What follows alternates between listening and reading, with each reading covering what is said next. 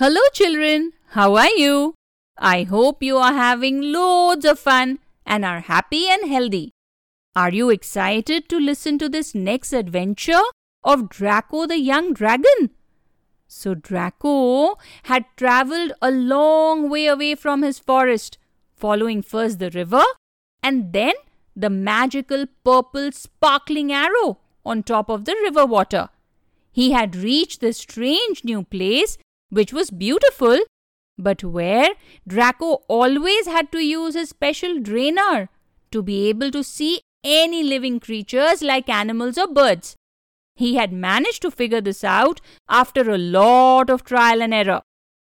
Now Draco knew that he would need to carefully fly over the whole area and use his drainer to search all the hills and the whole forest for Tolly.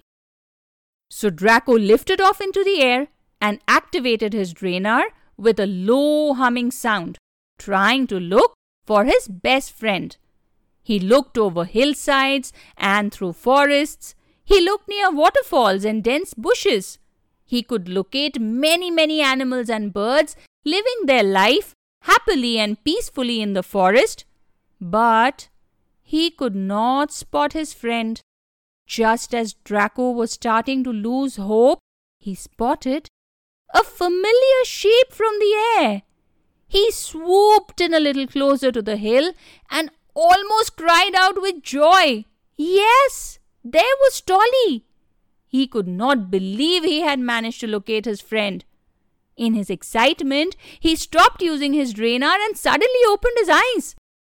But as soon as he opened his eyes, all the creatures that he had seen disappeared, including Tolly. He quickly went back to using his drainer and closed his eyes to make sure that what he had managed to observe was correct. Yes, there Tolly was, on the top of a hill nearby, being kept as a prisoner in a wooden cage and guarded by a ferocious pack of wolves. There were at least 20 large wolves surrounding Tolly's cage, and they looked extremely vicious.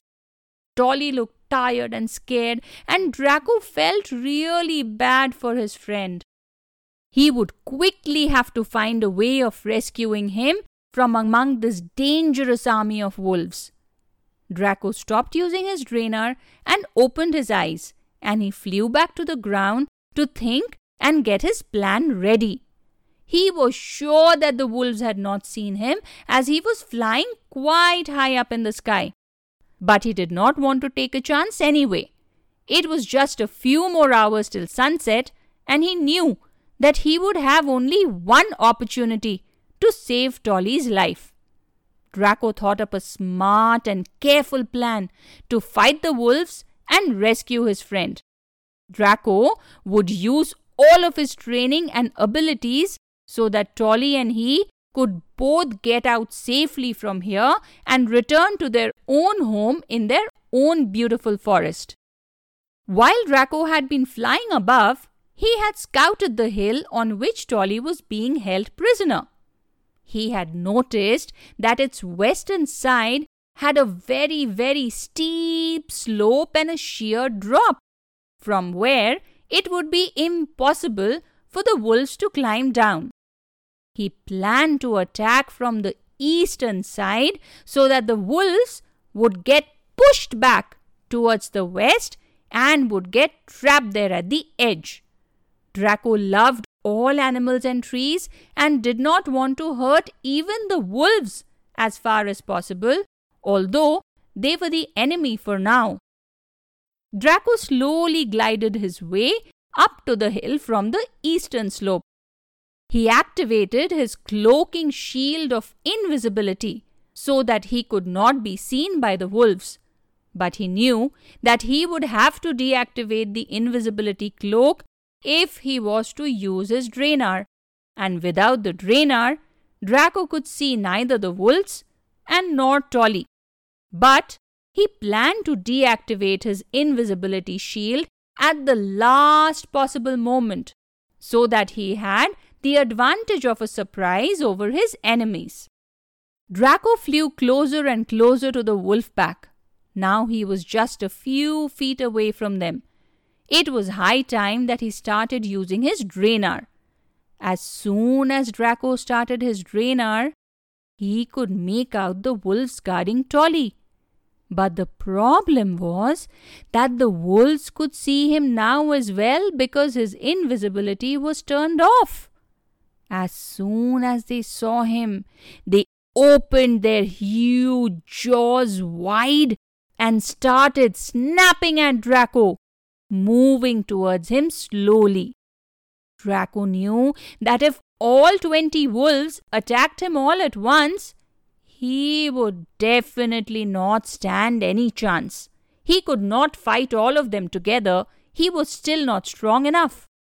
So Draco had another plan. He waited till they got a little closer to him and suddenly let out a breath of fire. The wolves jumped back. Some of them, right at the front, had felt the heat of the fire and had got scared.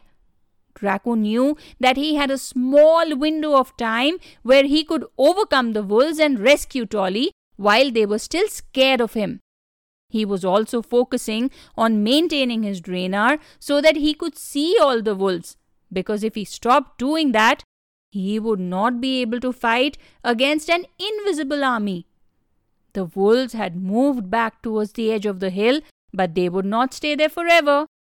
They were already looking for a chance to come and fight back against Draco, and they had started inching back.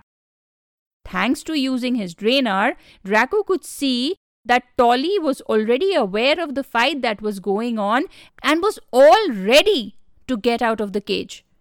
Draco continued to push the wolves back towards the edge of the hill and blew another breath of fire towards Tolly's cage, which burnt it down and the tortoise was free.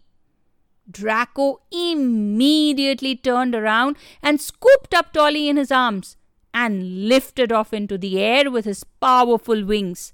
The wolves chased after them, growling and snapping at the flying dragon, clearly angry because he had taken Tolly. One of them even managed to land a bite on Draco's tail, but Draco was able to shake him off. By now, Draco was also feeling quite tired and weak.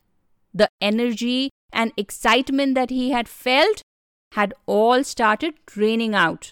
But he wanted to get far away from this place before he could even think of resting.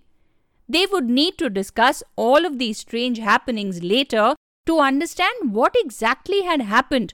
There were so many questions still to be answered. Who had taken Tolly away in the first place? And why? Why were all the creatures in this strange place invisible to Draco unless he used his Draenor? Was Tolly still going to be in danger even after they reached back their own forest?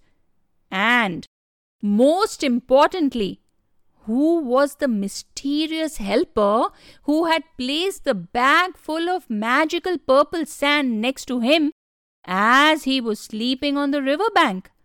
Without the help of that magical bag, he may not have managed to reach Tolly in time. Draco knew that he would need to have a long chat with Master Gardock once they got back to understand all of these questions and find their answers. But right now, he was just too tired to think. He wanted to get away safely and just reach home. So Draco continued to hold Tolly carefully in his arms and used his powerful wings to fly back till they reached the safety of their own forest the next morning. The two friends reached their cave and collapsed, falling into a tired sleep. They would have many mysteries to solve after they woke up next. And on that positive note, children, today's adventure comes to an end. Do send me a message and tell me what you thought about it. Which was your favorite part of the adventure so far? And who do you think was Draco's mysterious helper? Stay tuned for Draco's next adventure, which is going to get even more exciting now. I will see you soon, and until then, you take care of yourselves and be healthy. Be happy. Bye bye.